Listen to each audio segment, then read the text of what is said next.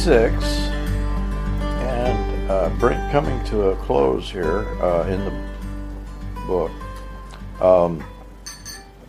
I think that if we think of Galatians as a kind of, if it was the only epistle we had, I think we could picture the world that Paul is working in. There is clearly, he's pictured two economies. He's dealt with the problem of the Judaizers, and he's talking about two kinds of human subjectivity. And so in a sense, if you remember the purpose that I said that Galatians was written for, and that is to preserve unity, this is kind of putting the last touches on his effort to maintain unity. And of course, the legalizing strategy, or the legalistic strategy of the Judaizers, is that it will, the danger is that it will divide in the way that the law always divides, and that's the way that Paul's described it. And there is the danger, and I think we still, in chapter 6, that he still has that danger in mind as he talks about bearing the burdens of others and who's qualified to bear the burdens of others. I think the imagery is the Judaizers are precisely those who would not bear the burdens of others, but in fact would lay a heavy burden on the other and would continue to work. That we've talked about identity through difference. I hope is that a clear phrase to everybody? I'm never sure if I'm communicating.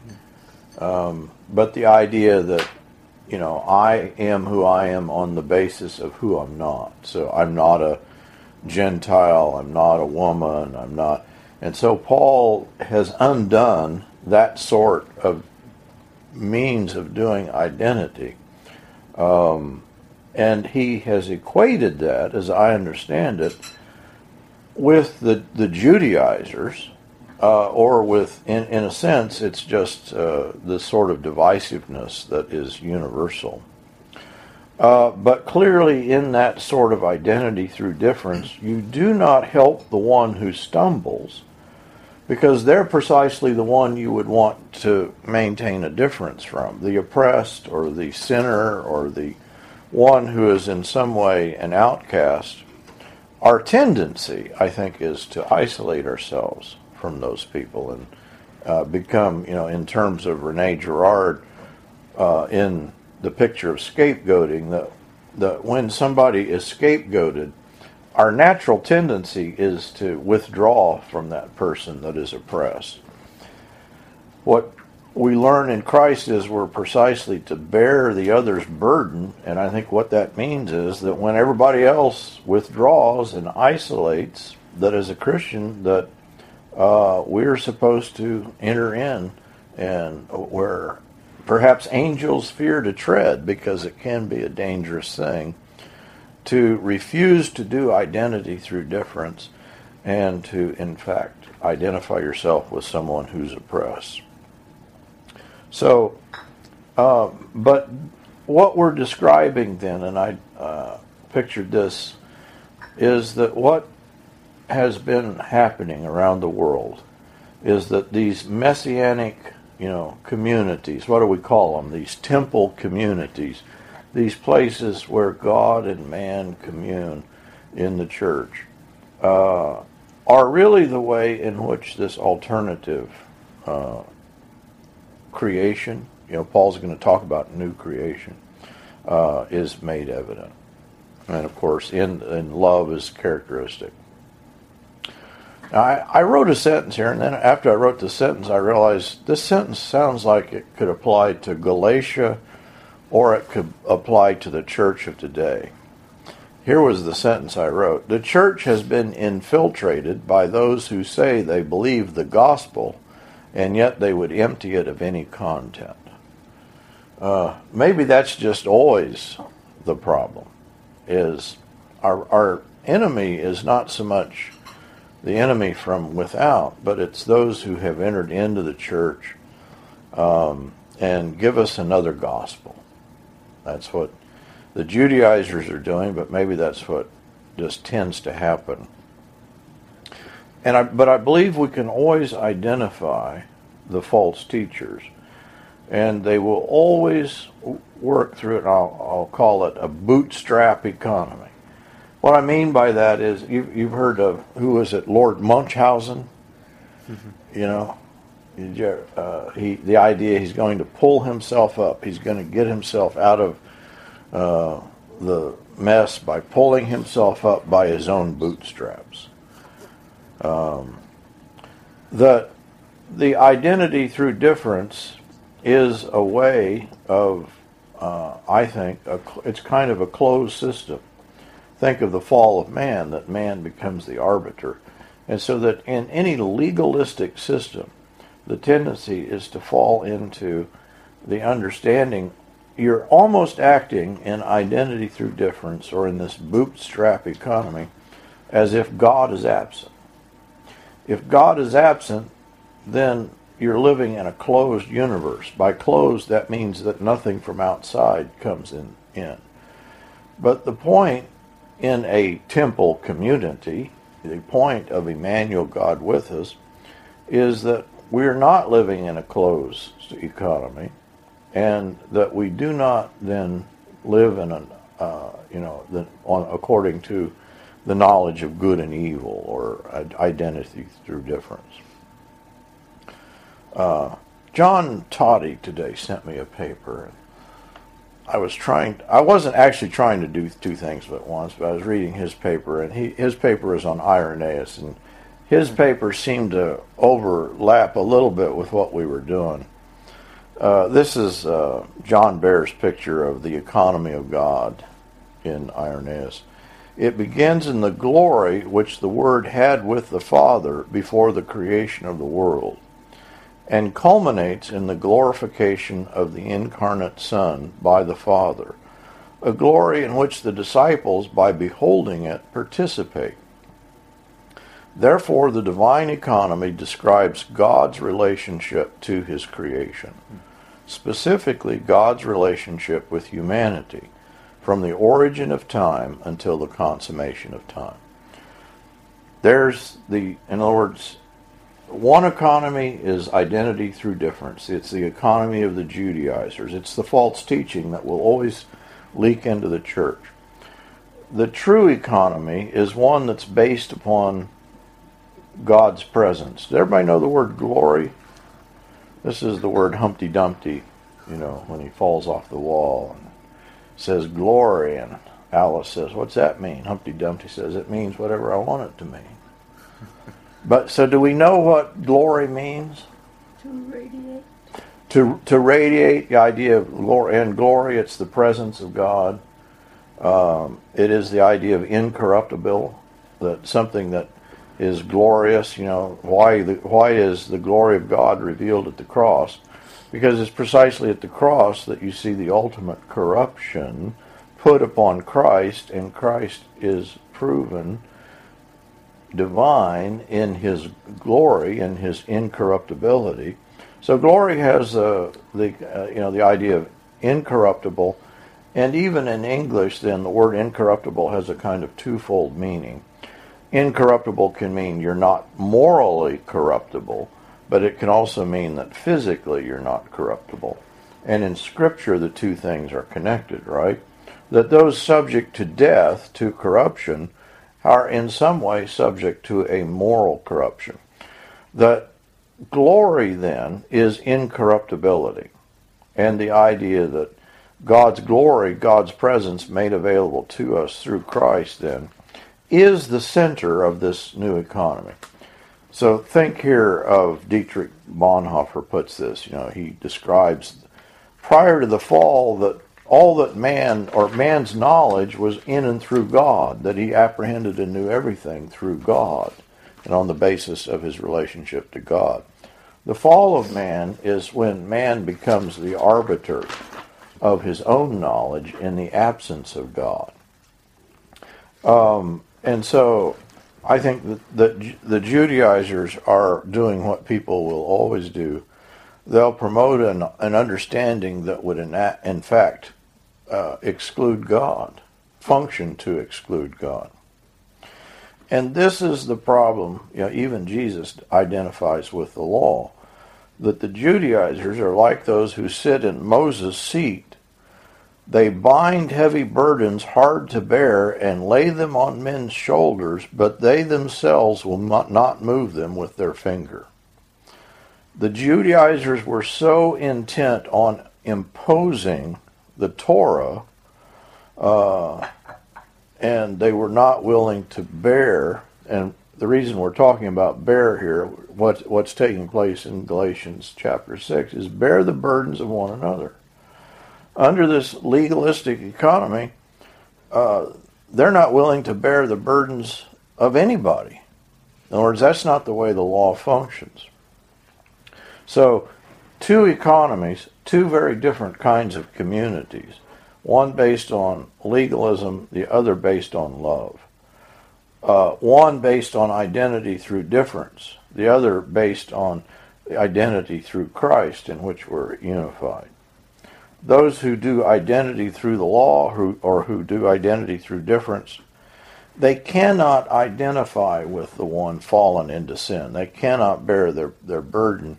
And so it is a kind of every man for himself sort of economy.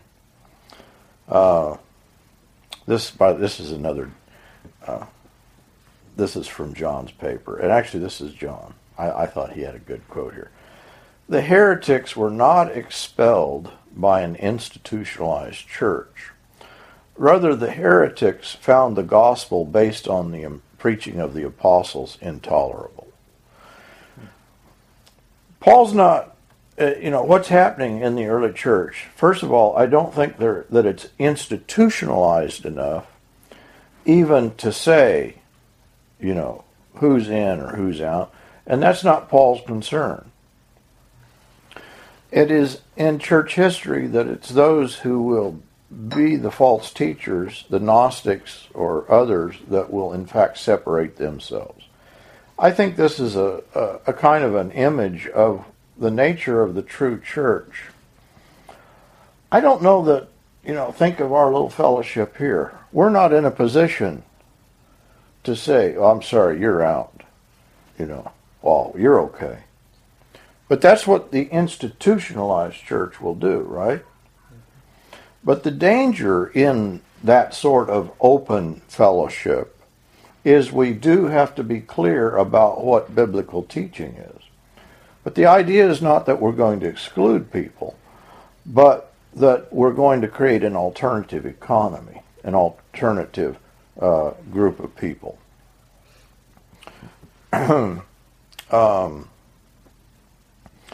Just a couple of scriptures that Jesus himself, people say, well, Paul never refers to Jesus, but actually throughout this teaching on the Judaizers, it sounds a lot like Jesus.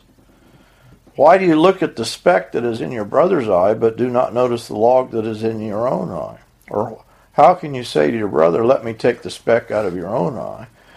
That's what Paul's going to talk about in chapter 6. He's going to say, judge yourself. Make sure you're, identify and, don't judge your brother, but judge yourself. In, let's see, this is Romans 15, 1-3. And by the way, those of you who were here for the end of Romans, do you recognize that we're sort of going through the same pattern?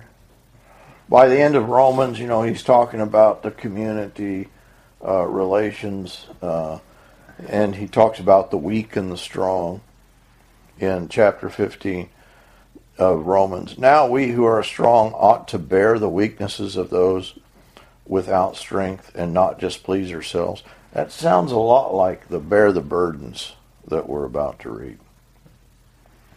So I did I could have stretched this out, but I did. I have a wonderful PowerPoint here. We could describe throughout chapter 6 or throughout the book of Galatians, Paul's describing two economies.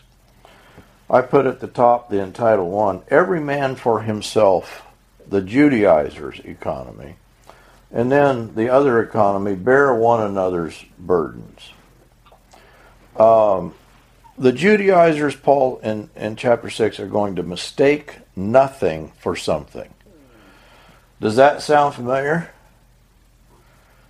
I think that's the universal mistake that people always make. That's idolatry. You mistake nothing for something. But it's not just idolatry, it's the universe. We take something, Paul says, you think you're something, but you're actually nothing. Think here of the glory of God. What is something and nothing? In terms of, in the absence of God reduces then to nothing. The presence of God means that, if you have God's presence, that's something. He says that the Judaizers are deceived. Again, the universal predicament of sin. They boast in the law, they boast in the flesh. They sow to the flesh. And strangely enough, he says they won't be persecuted. They're not persecuted because they circumcised.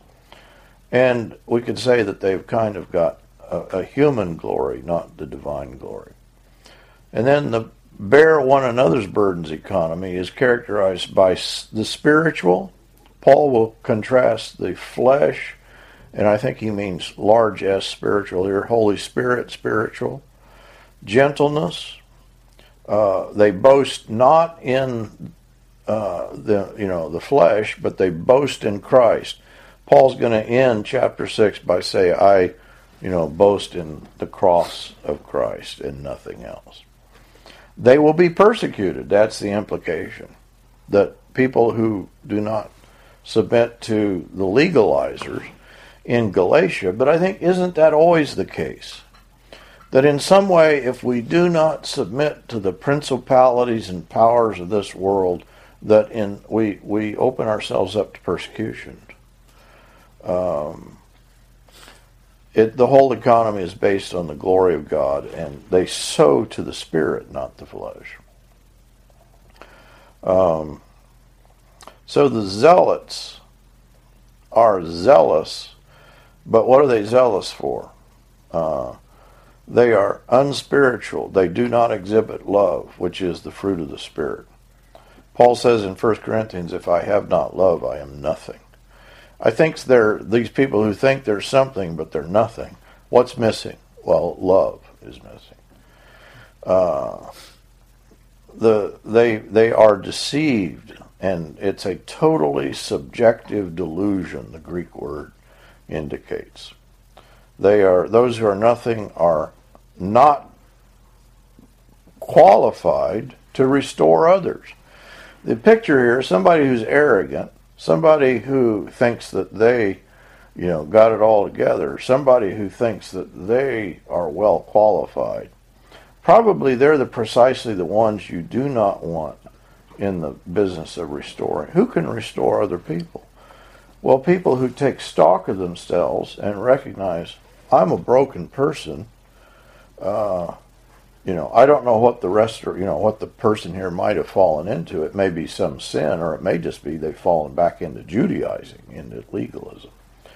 But what Paul is describing then, I think if we carry the idea of the problem of the Judaizers over into chapter 6, and I think we probably should, that these people don't qualify to bear one another's burdens, and they don't qualify to help restore other people, because they themselves need restoring. Paul's going to conclude Galatians. He says, but may it never be that I would boast except in the cross of our Lord Jesus Christ, through which the world has been crucified to me and I to the world. For neither is circumcision anything, nor uncircumcision, but a new creation. There is, a recreation that's occurring in and through the church. A recreation of us as individuals, as human subjects, but I think it's more than that God's recreation of all things is in and through us. Is that too much? We're a pretty small group here. Some people No, I want. I think that it may be sometimes hard for us to grasp this. But that's the image. Remember, are the Galatians any more of a force in their region? Oh no, they would be even a smaller little community of people. They would even be more of a minority. And yet Paul says that there is a new creation that's occurring in the community at Galatia. This new community is founded with the idea of God's presence, God's glory, and Christ then has started this new. I was kind of thinking of the gospel. I can't think of the New Testament anymore without thinking of the Gospel of John. And the idea then, when Jesus goes into the temple, well, of course, Jesus is the true temple. The church is the true temple. The church is the fulfillment of the law. Circumcision, uncircumcision, still working on that binary, right? Still working on the difference. But we do not work on that difference, Paul says, but according to the presence of God. Paul says, I bear on my body the marks of Jesus in 6:17. And what he's actually saying here, it's the mark that he's talking about, that slaves were branded. And Paul's saying, I've been branded. I assume that he's thinking of the scars that he's received in the various persecutions that he's been through.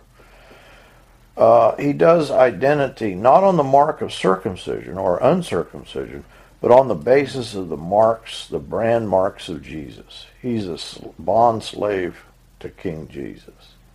And that's the alternative identity he's describing. He's already described those who would trust in the law in 5:26 as vainglorious. That is empty glory, self-glory. So if the glory of God is God's presence, what would vainglory consist of? This is kind of this sounds like a silly question, but actually it's kind of interesting if you think about it a minute. What sort of glory is that?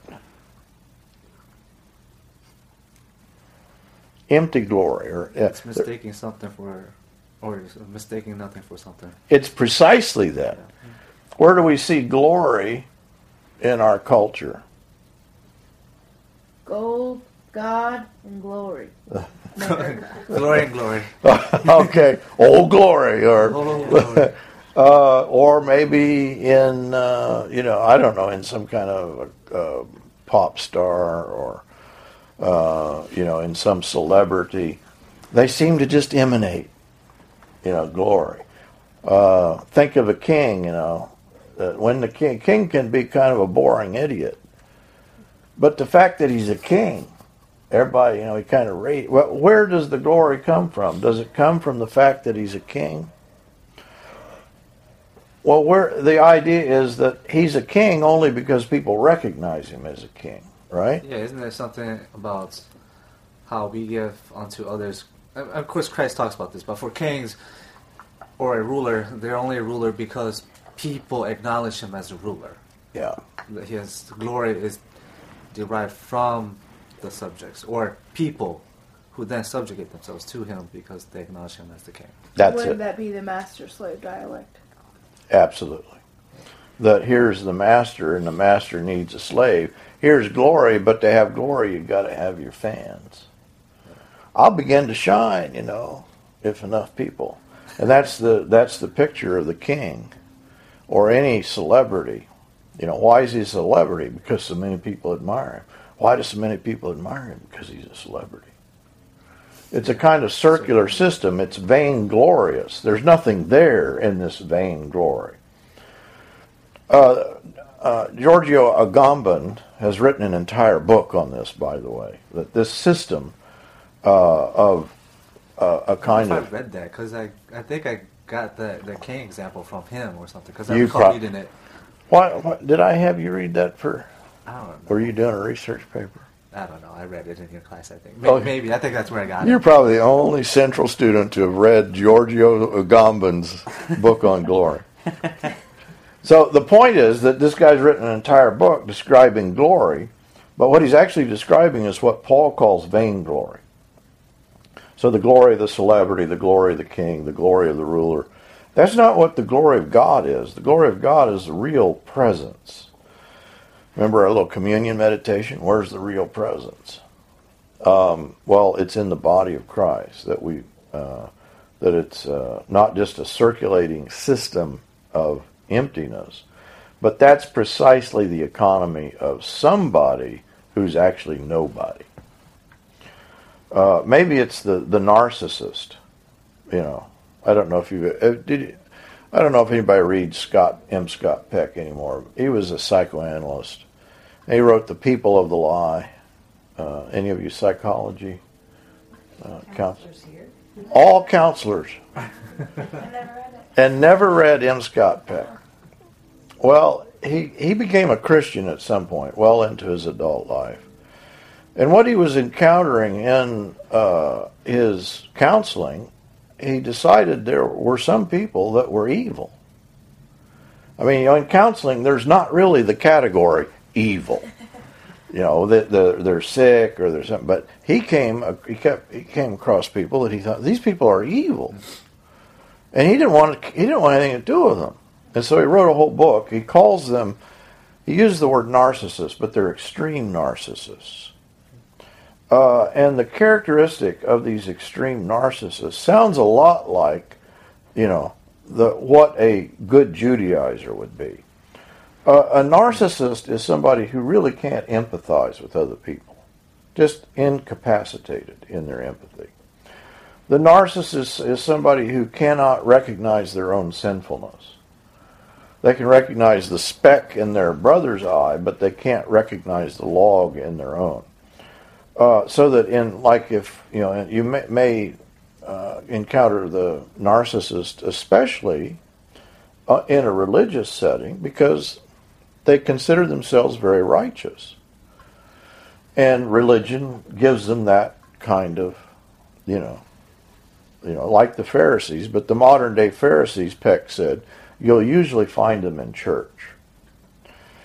They're zealous for the law, but what that means is not for themselves to be in some way, but they're very critical of the other. They're critical and zealous to condemn others, not themselves. And, ultimately they're selfish. And the last thing is they're liars. They're deceivers. They're deceived, but they're also deceivers. This language just sounds like the same language that Paul is using to describe these false teachers. I think that we should be able to identify people if they portray certain characteristics. They're dangerous people. Make no mistake. If somebody has these characteristics, probably you don't want to be their best friend, I'm not saying we disfellowship anybody, but there are some people that I think that are that they do not bear the marks of Jesus. They do not bear the mark of agape love. And they are like the Judaizers. They're zealots for righteousness, but they're actually nothing. And that's the way that M. Scott Peck describes certain people. He said, you do counseling with them, and you realize they're kind of diabolical, but he talks about one lady he counsels, and she's single, and she said she's kind of diabolical, but in a kind of small world, because she has no children, she has no real power. But he said if you gave someone like this power over another person, it would be disastrous. If she should happen to have a child, or if somebody, would put her in charge, or if she had actually inherited some money, I think. They are unspiritual in Paul's picture. They do not exhibit the love which is the fruit of the Spirit. If I have not love, I'm nothing. And so these people deceive others and they deceive themselves. And that's the picture is in Peck. He says that's the one. People of the Lie is the name of the book, which gets at the picture that they're inherently deceived. You should probably write this down, Kelsey.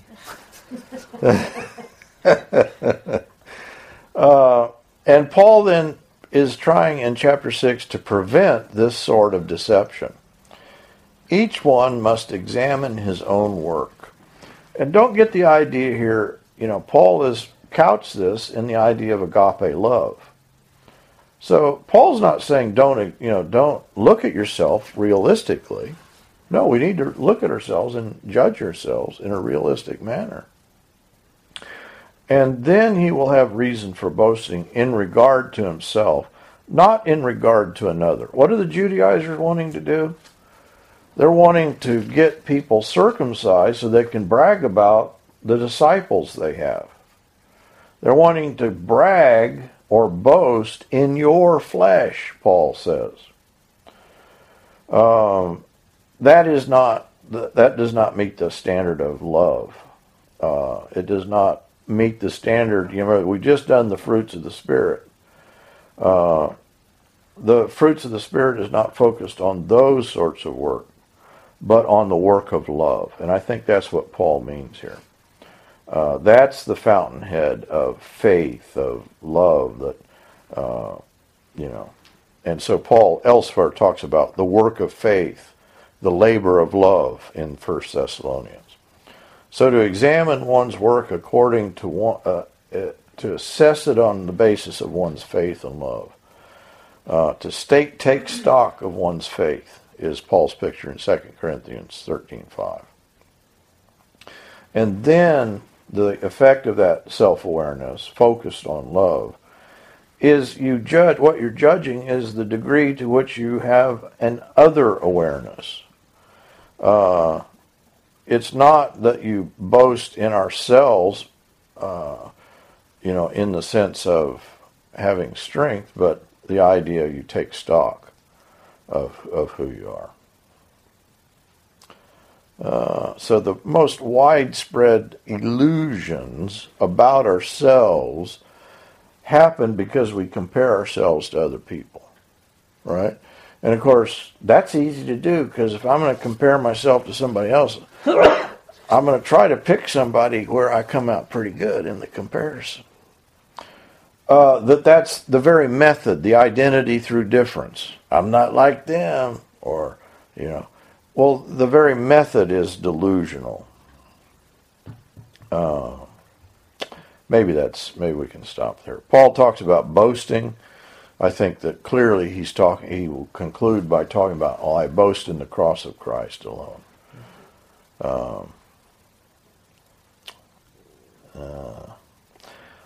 As I was writing this is my last thought. I was thinking, when Jesus says, I go and prepare a place for you. And this is in the discourse in chapter 14 and 15 in John, on the vine and the branches, on the household of God. Where does Jesus go to prepare a place? Well, I think the preparation, the sort of preparation that we're seeing, and that's defensible in the words that John is using. He's using the word oikos, the word household of God. Jesus is preparing a place. He's not. The idea is not that he's up in heaven doing carpentry work, tacking together a really nice room.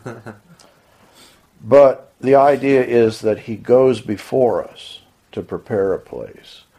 I think that the preparation that Paul is picturing, the preparation that we're all going, is the place as we make room in our lives for Christ and other people.